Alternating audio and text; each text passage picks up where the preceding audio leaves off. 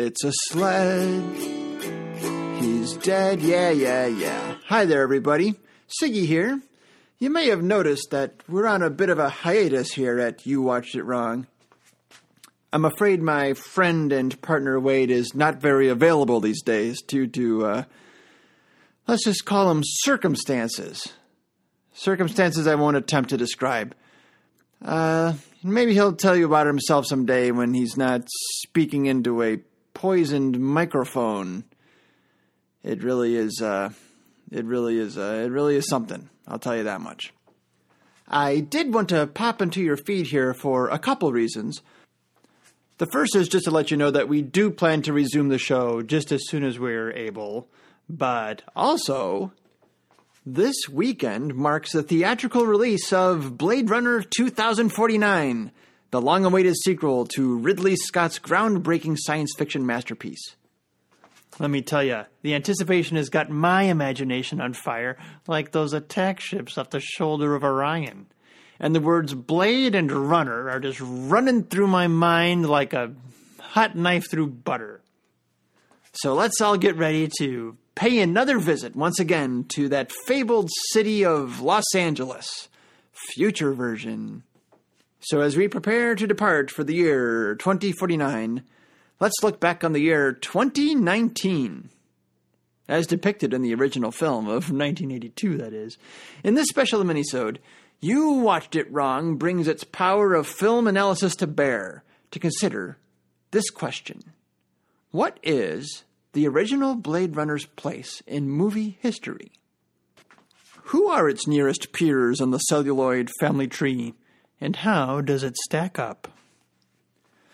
To a moviegoer standing in line at the box office in 1982, or watching Siskel and Ebert discussing this brand new Harrison Ford vehicle on sneak previews, the most immediate precedent and natural point of comparison for them would have been 1976's Logan's Run.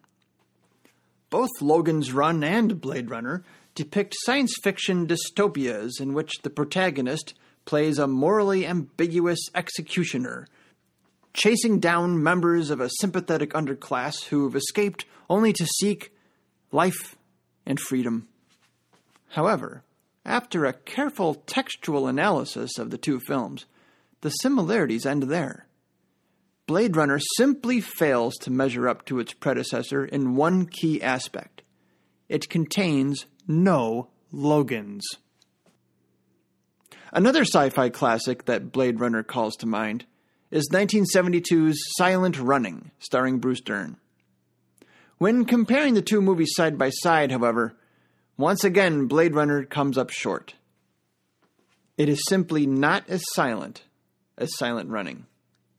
It is, however, both more silent and more deep than Run Silent, Run Deep.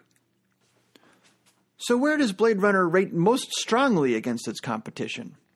Clearly, it's the front runner against other runners. It's cooler than Cool Runnings. It's more scared than Running Scared. It's more empty than Running on Empty. And it's faster than Atanarjuat, the Fast Runner. Sadly, Blade Runner is not always the sharpest knife in its cinematic drawer. It doesn't depict as much glory as Blades of Glory. It's not as gay as Zorro the Gay Blade. And it does not contain nearly as many blades as the Wesley Snipes trilogy Blade, Blade 2, and Blade 3, each of which contains far more blades than their titles would have you believe.